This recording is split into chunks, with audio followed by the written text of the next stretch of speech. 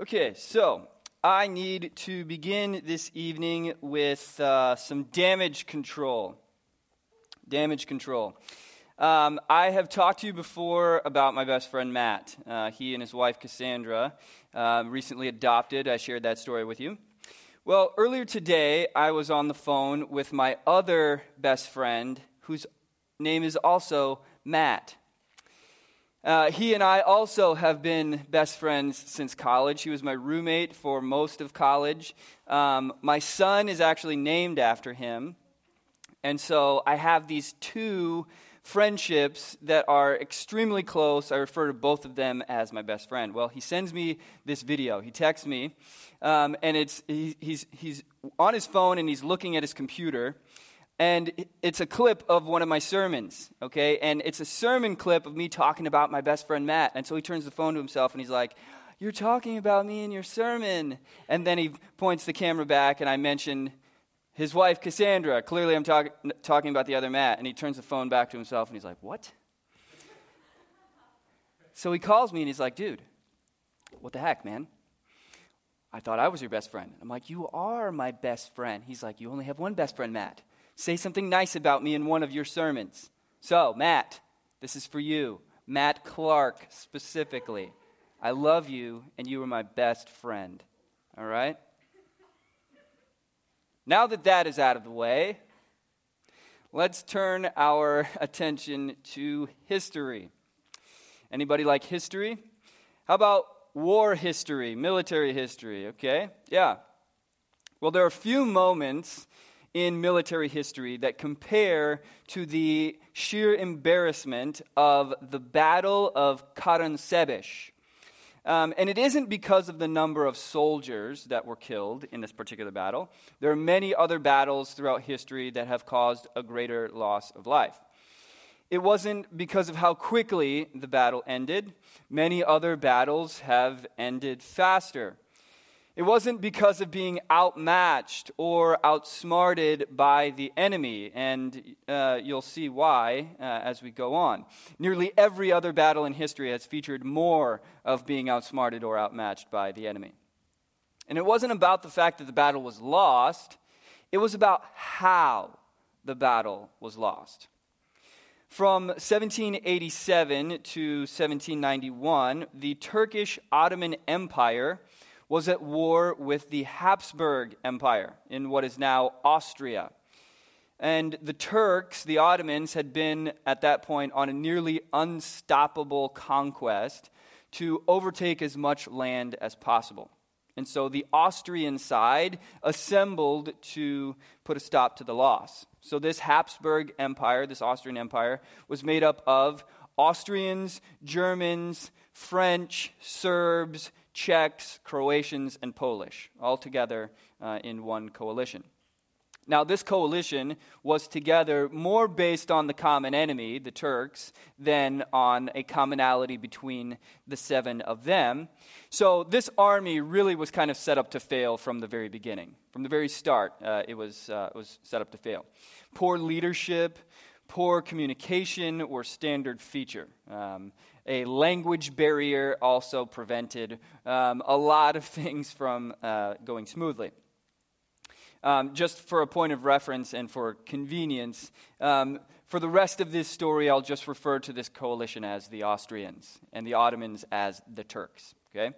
So in September of 1788, the Austrian army assembled itself in the city of Karansebes. This is along the banks of the Danube River. This was a key strategic location, and the Austrians wanted to control it. They wanted to control the Danube. So they set up camp there, and they wait for the arrival of the Turks. They brace themselves for battle. Estimates from historians say that there were somewhere around 100,000 Austrian soldiers assembled there. On the night of September 17th, a group of Austrian scouts crossed over to the other side of the Danube to patrol, to spot when the oncoming Turks would be approaching. As this group patrolled, they did not find any Turks. They did find, however, a traveling group of gypsies. And this particular traveling group of gypsies offered to sell for a very good price to these soldiers barrels of schnapps. And so they graciously accepted the offer of the gypsies. And so began a night of heavy drinking. Before long, a second group of Austrian infantrymen show up. They are also scouting. They arrive on the scene. Seeing the barrels of alcohol and wanting to join in on the revelry themselves, they ask the first group to pour them some drinks.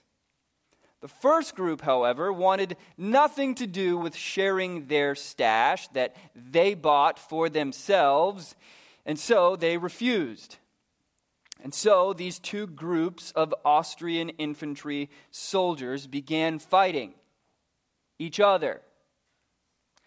Like many bar fights before and since, it started out with words, and then fists started to fly, and then eventually shots fired. Well, on the other side of the river, across from them, the rest of the Austrian army was waiting on high alert, expecting the oncoming Turks. Hearing gunfire being exchanged on the other side of the river, they immediately came to the most sensible conclusion. The Turks had arrived, and the battle had begun. And this is happening in the middle of the night, mind you. So there are Austrians who are yelling at their fellow compatriots, waking them up out of a dead sleep, screaming, "Turks! Turks!" Chaos ensues. Now, by this time, the bar fight has broken up, and they can all hear commotion on the other side of the river. They can hear gunfire. And so they rush back to the other side of the river to assist the rest of the army. The rest of the army, however, seeing this group of soldiers rushing toward them in the dark, believed them to be the charging Turks. And so they open fire. The drunken idiots fire back, thinking their camp is being overrun and Turks are shooting at them. Now, realizing what was going on, there were a few German commanders who started yelling in German, "Halt! Halt!" But as we talked about before, there are 7 different nationalities that are represented here. And so in the commotion and the chaos, them speaking in German didn't exactly translate well to the other 6 nations that didn't speak German. And because of this language barrier and all of the chaos, a bunch of people thought that they actually were yelling, "Allah! Allah!" which would be what the Muslim Turks would have been yelling. And so one Austrian commander ordered that heavy artillery be pulled out, and they start firing at every shadow in the dark. By the end of this evening, estimates say about 10,000 Austrian soldiers are either killed or wounded, and the army hastily retreats. 2 days later, the Turks show up. They had prepared for a brutal fight. Armed to the teeth, they arrive, and all they find is a bunch of dead Austrians laying on the ground in a completely open and vulnerable city of Karansebes that is theirs for the taking. It was perhaps the easiest victory in the history of war, because the real enemy didn't even have to do anything. The army of the Austrians was too busy fighting itself to need any outside help of destruction. This Austrian coalition suffered from disunity, from poor organization, from terrible communication, loose affiliation. They didn't really see themselves as being a part of each other as a brotherhood. They just happened to be aligned in the same war with some of the same interest. Each of the subgroups represented had their own agendas, had their own plans, their own mission. They were joined together only in name, not in mission, not in vision, not in values, not in affection for one another. And so, although no one expected that they would turn on each other so violently, given the right impetus, they imploded. Now, it would be short-sighted if we did what one astute social commentator recommended, and we just blame it on the alcohol. It was more than that. Given their social recipe, they were bound to fail. So too is the modern church. Most of us would agree that we have a common enemy, the power of darkness, Satan and his evil empire. And we agree that we should assemble together in an effort to defeat that enemy, to usher in the reign of Christ. But we are far too similar to the Habsburg Empire, aligned with each other based on a few common goals, but entirely lacking in brotherly affection and unity. And all it takes is an election to spark a friendly fire fight. Go onto Facebook for 2.5 seconds and scroll through your timeline. You will find it filled with caricatures and mic drop memes and all-out war waging in the comments. Now, of course, some of what we see being posted are things posted by people who are outside the church, and that doesn't concern me. What concerns me are the things that I see on my timeline posted by Christians. 2 Timothy 2, verse 24 says, "The Lord's servant must not be quarrelsome, but kind to everyone." 1 Peter 3:15 tells us to speak with gentleness and respect. Colossians 4, verses 5 and 6 commands that our speech always be gracious. Instead, I see Christians angrily typing out their political commentary, lobbing grenades at the other side, and using terms loosely like Dumbocrats, or Demoncrats, or libtards. Very gracious indeed.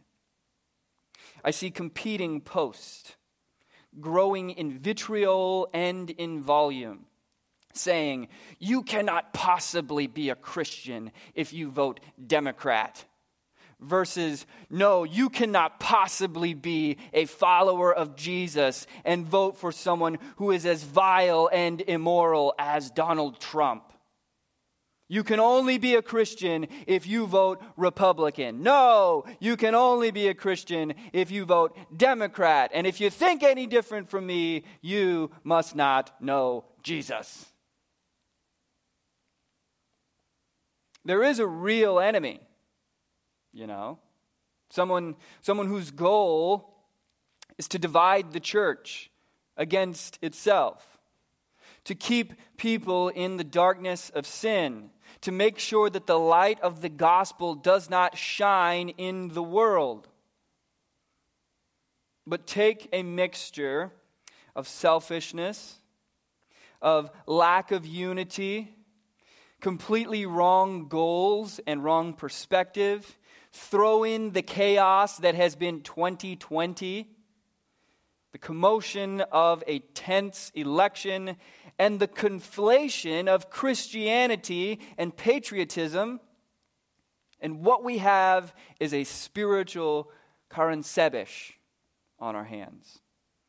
Christians screaming in panic, calling their brothers and sisters the enemy, and opening fire on each other without pausing to consider what on earth they are doing. And the enemy laughs. He rolls in and sees the carnage, and he gets an easy victory. Well, I say, not in this church. Not here. Not with you. Not with me. See, whatever the rest of the church-going people in America are doing, we control what the after-church does. And we will not fight against the wrong enemy. We will stand united in Jesus in spite of our lesser differences. So, turn in your Bibles this evening to Ephesians chapter 4. Ephesians chapter 4, we will be looking at verses 1 through 16. As always, if you do not have a copy of the Word, it will be behind me on the screen. Ephesians chapter 4, verses 1 through 16. I, therefore, a prisoner of the Lord, urge you to walk in a manner worthy of the calling to which you have been called, with all humility and gentleness, with patience, bearing with one another in love, eager to maintain the unity of the Spirit in the bond of peace. There is one body and one Spirit, just as you were called to the one hope that belongs to your call, one Lord, one faith, one baptism, one God and Father of all, who is over all and through all and in all. But grace was given to each one of us according to the measure of Christ's gift. Therefore it says, when he ascended on high, he led a host of captives, and he gave gifts to men. In saying he ascended, what does it mean but that he also descended into the lower regions of the earth? He who descended is the one who also ascended far above all the heavens, that he might fill all things. And he gave the apostles, the prophets, the evangelists, the shepherds, and teachers to equip the saints for the work of ministry, for building up the body of Christ, until we all attain to the unity of the faith, the knowledge of the Son of God, to mature manhood, to the measure of the stature of the fullness of Christ, so that we may no longer be children, tossed to and fro by the waves, carried by every wind of doctrine, by human cunning, by craftiness and deceitful schemes. Rather, speaking the truth in love, we are to grow up in every way into Him who is the head, into Christ, from whom the whole body, joined and held together by every joint with which it is equipped, when each part is working properly, makes the body grow so that it builds itself up in love. I could just stop right there. End of sermon. Mic drop, Apostle Paul. Paul speaks with such emphatic charge, with words that are pregnant with passion, laboring toward a common goal: unity in Jesus. Today is the fourth in our series, One God Under Nation. Thus far, we have covered a number of important ideas, a number of important truths. The first being that our hope is not in a president, our hope is in a king. Then, that our allegiance is to a kingdom, not to a country. That we fight for change from the heart outward rather than the hands inward. Next week, we'll talk about how we participate in democracy, not try to build a theocracy. And then we'll end the series with the truth that we are guided by prayer, not by panic. And so tonight, we talk about the fact that we fight against the enemy of the people, not against people as our enemy. Now, as you know, I've been big on disclaimers this series.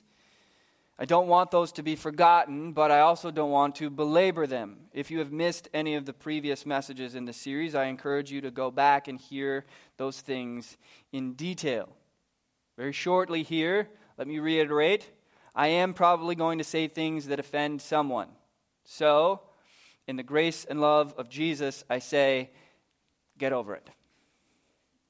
I'm not purposely meaning to offend anyone. However, the gospel is offensive. I will not tell you who to vote for. Don't ask me who I'm voting for. And I don't hate America. But I am upset with the church. And so today I want to speak with authority as well as grace. To be stern, but to be kind. So please take what I say with patience, as I know that I too am flawed. Let us receive together what God is speaking to us right now in this political moment through the Apostle Paul. So if you're taking notes, here's point number 1. Unity for the kingdom trumps all other pursuits. Unity for the kingdom trumps all other pursuits. Paul is writing this literally from prison. There in verse 1, he says, I therefore a prisoner for the Lord. The book of Ephesians is one of the epistles known as the prison epistles. Literally, the Apostle Paul is sitting in a Roman jail cell. He is in that jail cell because he has been spending all of his energy going all out for the kingdom, putting his allegiance to Jesus over everything else. He's sitting in that jail cell because of the sacrifices he has made for the kingdom of God. He has come to a place where he no longer works for himself. He says, the kingdom of God is the most important thing in my life. And because of the stances that he was taking for the kingdom in public, it got him thrown in jail, among a lot of other things. Okay, there's a list elsewhere where he goes over all of the things that he endures. The floggings, the beatings, the imprisonments, being shipwrecked twice, okay? 2 times shipwrecked. That's like being in a plane crash on 2 occasions. Don't get on another boat, Paul. But he's been going through all of this stuff because of the importance of the allegiance to the kingdom of God. So he's writing this from a jail cell, and he's looking at all of the infighting and the backbiting, and he's saying to the church, are you kidding me? He looks at the conflict that's going on between fellow believers in Jesus, and he's like, I as a prisoner urge you, okay? You cannot be more clear than this. He's saying, yeah, from jail, guys, listen to me. Are you nuts? I urge you. I beg you. I implore you. Walk in a manner worthy of the calling to which you have been called. If I was there, I would shake you, but I can't because I'm in jail. From the very same jail cell, a short time later, Paul would write these words in Philippians chapter 2. So if there is any encouragement in Christ, any comfort from love, any participation in the Spirit, any affection and sympathy, if you have any of that, Complete my joy by being of the same mind, having the same love, being full in accordance with one another and of one mind. Do nothing from selfish ambition or conceit, but in humility count others more significant than yourselves. Let each of you look not only to his own interest, but to the interest of others. What he is saying, quite simply, is that our unity in Christ is everything. It's everything. It is of utmost importance. Nothing comes before it. It goes above everything. There is no allegiance to any person, any party, any politician, any idea or ideology, any group, any team, any pursuit that should ever come before our allegiance to Jesus and, by extension, to his body. If there is anything more important to us than that, it is an idol. And our priorities are dead wrong. An idol literally is anything that you put in the place of God. That blank could be filled with a myriad of things, depending on who you are. If there is anything in your life that comes before your allegiance to Jesus, it doesn't belong there. And for far too many Christians, what is in that blank is a political party. Republican, Democrat, conservative, evangelical, liberal, whatever it is, wherever you are. And I'm not telling you where to be, what group to align yourself with. None of my business. What I am saying is, if it is anything above allegiance to Jesus, that is idolatry. And our priorities are in the wrong place. Because when we do that, when we put something above him, it is only a matter of time before the trickle-down effect gets into every other area of life, and we start attacking anybody who is not in our camp. In the darkness, in the chaos, we start seeing moving shadows, and we don't even take the time to consider who those people might be. We just start firing. And casualties pile up. Jesus himself in John 13:35 said this, "By this people will know that you are my disciples." By this. Not how smart you are, not what political party you're aligned with, not whether you're conservative, not whether you're liberal, not who you vote for. By this, people will know that you're my disciples. This. If you love one another. So simple, yet so ignored. So ignored. Because what we see is not, well, if you're a Christian, you'll love. What we see is, well, if you're a Christian, you'll vote this. If you're a Christian, you won't vote that. If you claim to follow Jesus, you'll think exactly the same as me. What is the world seeing when they look at us? Do they see us loving one another? Do they see us treating each other and them with respect? Does the world see unity? Does the world see us placing Jesus above everything? Does the world see from us that our main priority is the kingdom? Or do they see that our main priority is making America great somehow? What do they see from us? They see us attacking. They see Karansebes. They're seeing us conflating Christianity with party politics. They're seeing the word evangelical come to define a voting block instead of defining a lifestyle that means sharing the gospel with other people.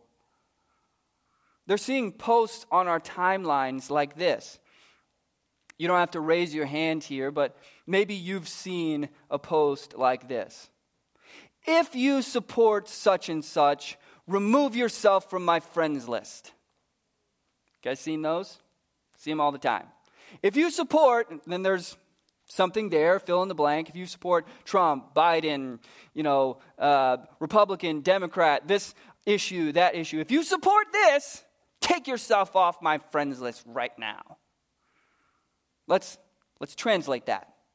Translation, I will only be friends with people who think just like me.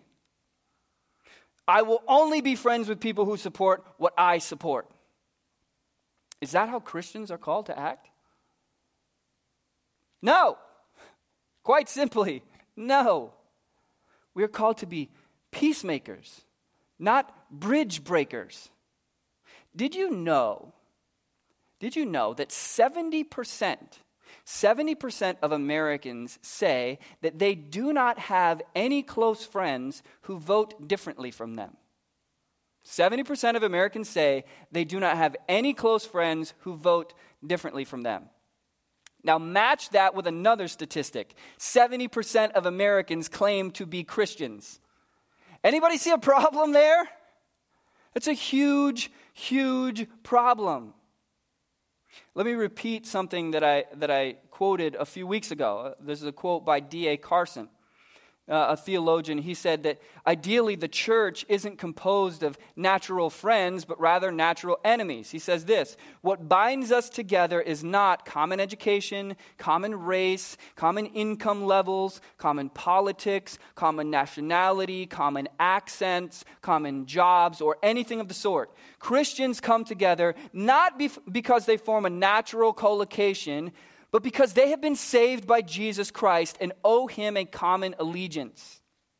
In light of this common allegiance, in light of the fact that they have all been loved by Jesus himself, they commit themselves to doing what he says, and he commands them to love one another. In this light, they are a band of natural enemies who love one another for Jesus' sake.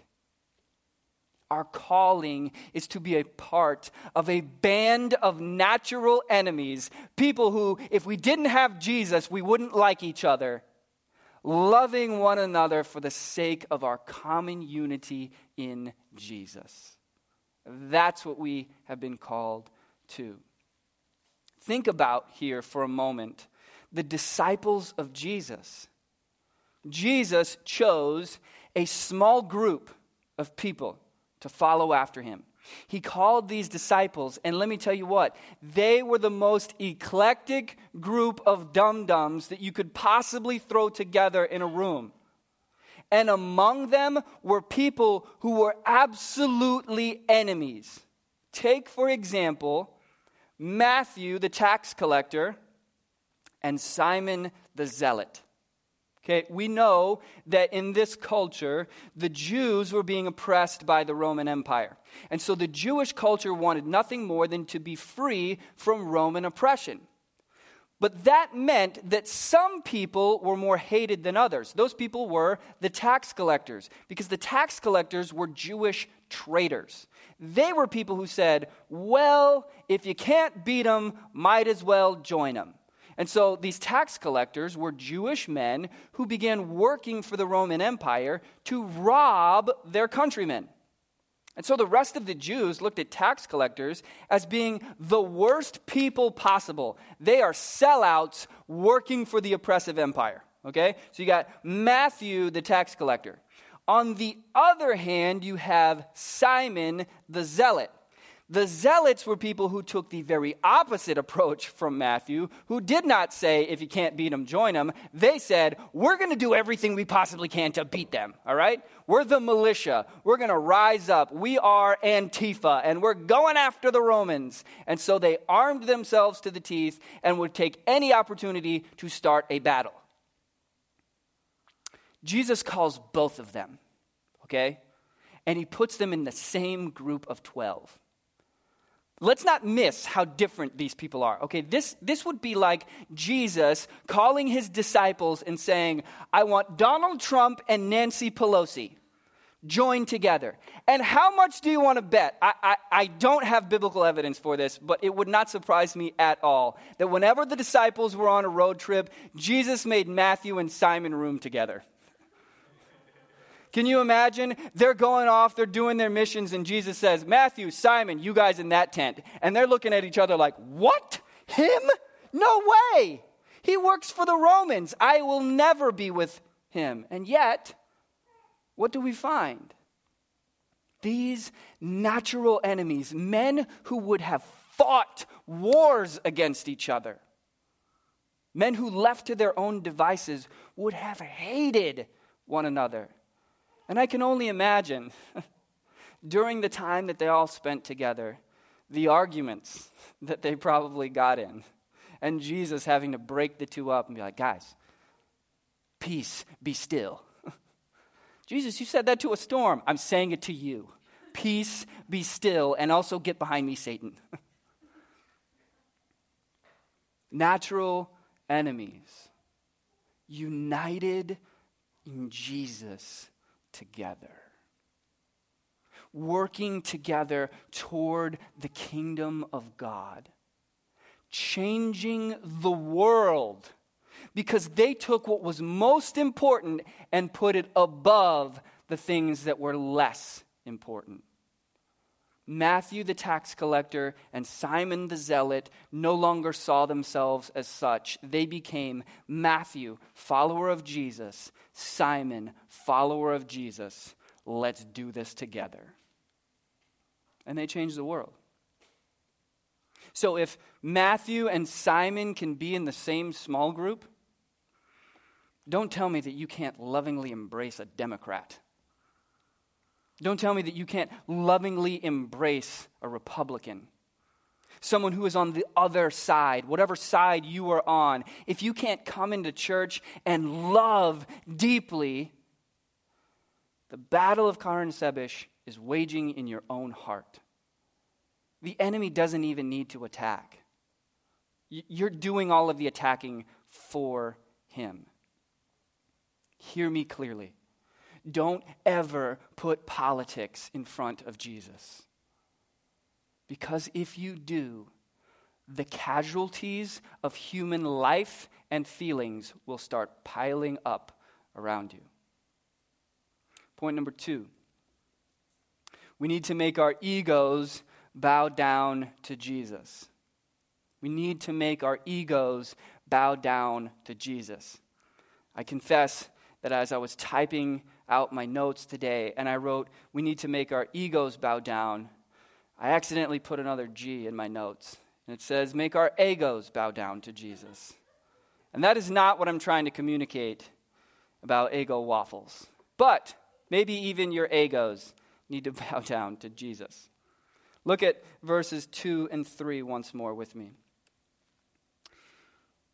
He says, with all humility and gentleness, with patience, bearing with one another in love, eager to maintain the unity of the Spirit in the bond of peace. Not begrudgingly, okay, if I have to be friends with them, I guess I will. Eager. The Spirit is one of eagerness. I can't wait to put Christ first. I can't wait to love my brothers and sisters more than I love myself. One of the greatest things that is missing right now in the church is humility. Humility. We are so violently devoted to our positions that anyone, regardless of who they are, a Christian or not, anyone who opposes us is not only an enemy of mine, but is also an enemy of God. We're so convinced by the rightness of our words that we've ceased even listening to the other side. And even in the times that we are right, we're not treating our fellow man with love. We're treating them like an opponent to be dehumanized and belittled. Lord God, forgive us Forgive us for acting like that instead of being gospel ambassadors. Let me just emphasize one more time. I am purposely not taking any political side as I stand up here. So, as I speak to people who are on various parts of the political and philosophical and ideological spectrum, guess what? Politically, you may be right. Okay? You might be correct. Someone who's listening to me right now, here or online or on the podcast, you may be totally correct in your political opinion. All right? In believing that the others are totally wrong, in the person that they're voting for, they might be totally wrong, and you might be totally right. Guess what? I don't care. Okay? I do not care that you are right and they are wrong. Because even if you are completely and totally right, it doesn't mean that your responsibility to love your neighbor is any less. Regardless of how right you are, your responsibility to love neighbor remains the same. Take a look with me for a moment at Romans chapter 12, verses 9 through 21. Romans 12, 9 through 21. Once again, the words will be behind me on the screen. This is again the Apostle Paul speaking. Let love be genuine. Abhor what is evil. Hold fast to what is good. Love one another with brotherly affection. Outdo one another. Make it a competition. Okay, if you're going to be competing, outdo one another in showing honor. I'm going to outdo you in showing honor. You're going to show honor to me? I'm going to show even more honor to you. Outdo one another in showing honor. Do not be slothful in zeal. Be fervent in spirit. Serve the Lord. Don't lack zeal. I'm not telling you to not care. I'm not telling you to just sit back and I don't want you to be passionate. I want you to just be a wallflower who never says anything and just fades into the background. No, he says don't lack in zeal. Be fervent. But let that fervency serve the Lord. Rejoice in hope. Be patient in tribulation. Be constant in prayer. Contribute to the needs of the saints and seek to show hospitality. Bless those who persecute you. Bless and do not curse them. But he said, no, bless those who curse you. Rejoice with those who rejoice. Weep with those who weep. Live in harmony with one another. Do not be haughty, but associate with the lowly. That means don't act like you're better than somebody else. Don't be uppity. Don't be bougie. Associate with those who are lowly. I'm so glad that I'm entertaining our children. Never, he says, never be wise in your own sight. Man, if that doesn't hit us between the eyes, never be wise in your own sight. Repay no one evil for evil, but give thought to do what is honorable in the sight of all. If possible, so far as it depends on you, live peaceably with all. If you have any decision to make in the matter, if you have any power in the matter, if you have anything to say, if you have anything to do, if you have any power in the situation, if it is possible, as it depends on you, live peaceably with all. Beloved, never avenge yourselves, but leave it to the wrath of God, for it is written, 'Vengeance is mine, I will repay,' says the Lord. To the contrary, if your enemy is hungry, feed him. If he's thirsty, give him something to drink. For by doing so, you will heap burning coals on his head. Do not be overcome with evil, but overcome evil with good." Again, I feel like there's little that I could add to the Apostle Paul here. Again, Paul with a barrage of truth. We are called to be humble, loving, gracious, outdoing one another in showing honor. Is that how you post on Facebook? Or are you just looking for a mic drop moment? How badly do you want to be the guy that just owned that guy? Or do you want to be the one to sow seeds of grace? Do you care about winning arguments? Or do you care most about winning souls? Winning political battles? Or fighting against the true enemy who's trying to keep people in the dark? Is that what you care about winning most of all? It leads us to point number 3. A lack of humble unity creates a barrier to the true mission. The true mission. Back in Ephesians chapter 4, look at verses 11 through 12. It says, He gave the apostles, the prophets, the evangelists, the shepherds and teachers to equip the saints for the work of ministry, for the building up of the body of Christ. That is my job. That's my job. To equip you saints for the work of ministry. That's why I said at the beginning of this series, I'm not going to tell you where to place your vote. I'm not going to tell you where to place your ballot. I am going to tell you where to place your heart. I am going to tell you where to place your priorities. I am going to tell you where to place your allegiance and your energy in service, your time, your talents, and your treasures. And that is right here for the kingdom of God in Jesus Christ.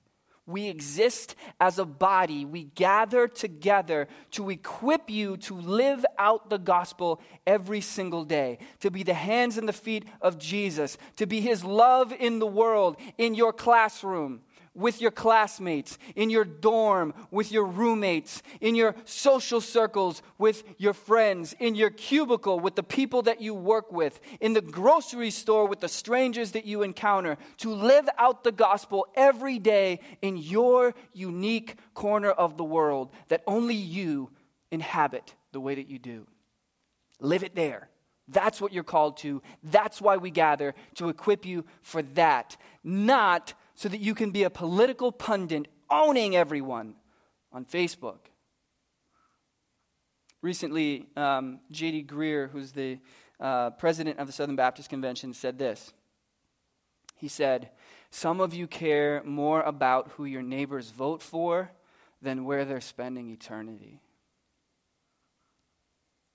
Some of the people in the church care more about who their neighbors are voting for than where they are spending eternity. That is a crime. It's a shame. It is sinful. It is the opposite of honoring God. It is pure evil. That is not why we exist. The reason why we exist is for an eternal purpose. The political parties that we're arguing about, the people that are going to inhabit the White House next, will be there for 4 years. At the most 8.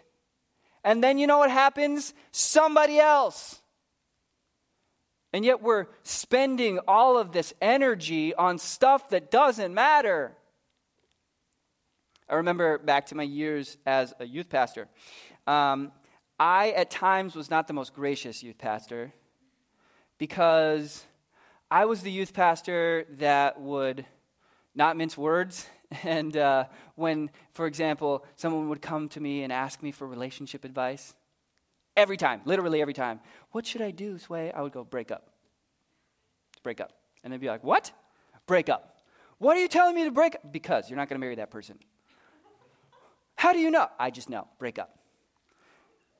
Eventually, they stopped asking me for advice, okay, because they started calling me match breaker, all right? Because literally all I would say is, just break up. You're 14. You can't marry them. You have no business dating. Break up. In a similar way, I would tell them, because they're spending all this time trying to be liked, trying to be popular, trying to gain social clout. And I'd be like, those people don't care about you. And when you graduate, you're going to talk to like maybe one of them every 6 years. Raise your hand if you talk to more than 3 people from high school. Okay? Sort of. Most of us knew hundreds of people in high school, okay? And you're trying to climb the social ladder that as soon as you walk across the stage, completely collapses, and you look back and go, why did I waste all my time on so much crap that doesn't matter? That's exactly what's happening in the church. We're wasting our time on crap that doesn't matter, that's going to be over in 4 years, and down the line, we're not even going to care about anyway. What do we exist for? The mission. The mission. We gather here together as diverse people who care more about Jesus than anything else. Because if we lose sight of that, we will become a church that is empty of real meaning and purpose. In a piece for the New York Times, political scientist Michelle Morgales notes that churches used to be places where people of diverse political opinions integrated and learned how to have civil, charitable conversations in political discourse. And here's what she says. But when politics affects whether and where Americans go to church, even our houses of worship become political echo chambers.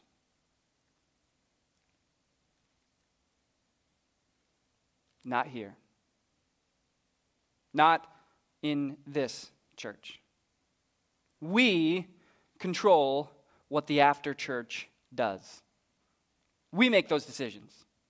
And so if we together decide that we exist to advance the kingdom of God and push forward the gospel and shine the light of the gospel in the dark, to love our neighbors, to meet their spiritual and physical needs, to celebrate the already of the kingdom and work toward the not yet, then we exist for the right purpose. That is what we do. We exist to fight the real enemy. And Paul mentions him in just 2 chapters after where we are. In Ephesians chapter 6, he talks about putting on the whole armor of God, equipping ourselves so that we may be able to stand against the schemes of the devil. Verse 12, for we do not wrestle against flesh and blood. We do not wrestle from prison. He's writing, I urge you to be unified. I urge you to outdo one another in honor. I urge you to love, for we do not wrestle against flesh and blood, but against the rulers, against the authorities, against the cosmic powers over this present darkness, against the spiritual forces of evil in the heavenly places. That's why we fight. That's who we fight. Not each other. Not each other. Okay? The enemy. Because if we are not careful to fight the real enemy, the trap that we fall into is laid out in verse 14 of our chapter 4, where he says, so that we may no longer be children, tossed to and fro by the waves, carried about by every wind of doctrine, by human cunning, by craftiness in deceitful schemes. We'll be so easily fooled. Can I just throw out something here for free? All right? This is free. This is a free tidbit. All right? Can we be a little bit more discerning in the stuff that we post? Please? Can we stop spreading conspiracy theories that have no backing whatsoever? Can we actually Google the information that's on the meme before we click share? I can't tell you how many times a church person will post something and I'm like, did you even look it up? It's not true. But we're so quick to just latch onto something that confirms a bias that we don't even research something. Can we do better? Can we commit to that? Can we do better? All right. This is when you nod and say, yes, we're going to do better. I will research the meme. Okay? Thank you. I don't want us to be people who are tossed back and forth by every wind of doctrine and human cunning and deceit. I don't want us to be children. Children. Which is, coincidentally, the first word that came to mind when I was watching the first presidential debate. It's like two children screaming at each other. But then I thought, well, sounds like the rest of us. Like a bunch of kids. But not in this church. Verses 15 and 16. Rather, speaking the truth in love, we are to grow up in every way into him who is the head, into Christ, from whom the whole body, joined and held together by every joint with which it is equipped, when each part is working properly, makes the body grow so that it builds itself up in love. Let us do everything in our power to build up the church in love, not to be a part of the problem. Whether or not the spiritual battle that is waged by the afterchurch turns into a battle of Karansebes is up to me and up to you. So, let's do what our Notre Dame football team does. Let's huddle up, put our hand in the middle, and all say, count on me. Let's pray. God, thank you so much for this opportunity to speak truth from your word. God, I pray that the authority of the Spirit will convict us in the places that we need conviction, will encourage us in the places that we need encouragement, will point out the places where we have been guilty of not working for unity, places where we have been guilty of putting something else over you. Lord, I pray that you would call us to repentance. God, I pray for the afterchurch, this body, that we would be the ones to set the example, that we would be the ones to be unified in Jesus, regardless of where we're from or what we're like or where we're aligned politically. Let us be joined in Jesus, building each other up in love and in unity. Lord, I pray against the friendly fire. I pray against the friendly fire from this church, that instead we would seek to outdo one another in showing honor. Let us have that spirit of eagerness to show love. And Lord, I pray that we would experience in you a deep friendship with each other. That because of our unity in Christ, that we would experience in this body a deep familial bond. That we would love each other. And that together we would participate in the gospel mission to see this community changed by the power of the Spirit. God, I pray that if there is any person under the sound of my voice who has never come to a place of submitting themselves to you, surrendering, Lord, let tonight be that night. Let tonight be the night that that person says, I'm ready to give you control of my life because I want to be a part of something so much bigger than just me. I want to be a part of this kingdom. I want to serve this king. I want to experience this family. Let that take place. God, as we sing this final song in worship, I pray that you would work on our hearts, that you would call each of us to the truth in the unique ways that we need to be called. And may your presence be a sweet balm on the wounds of our souls. We pray this in Jesus' name. Amen. If you would stand, we will close in worship.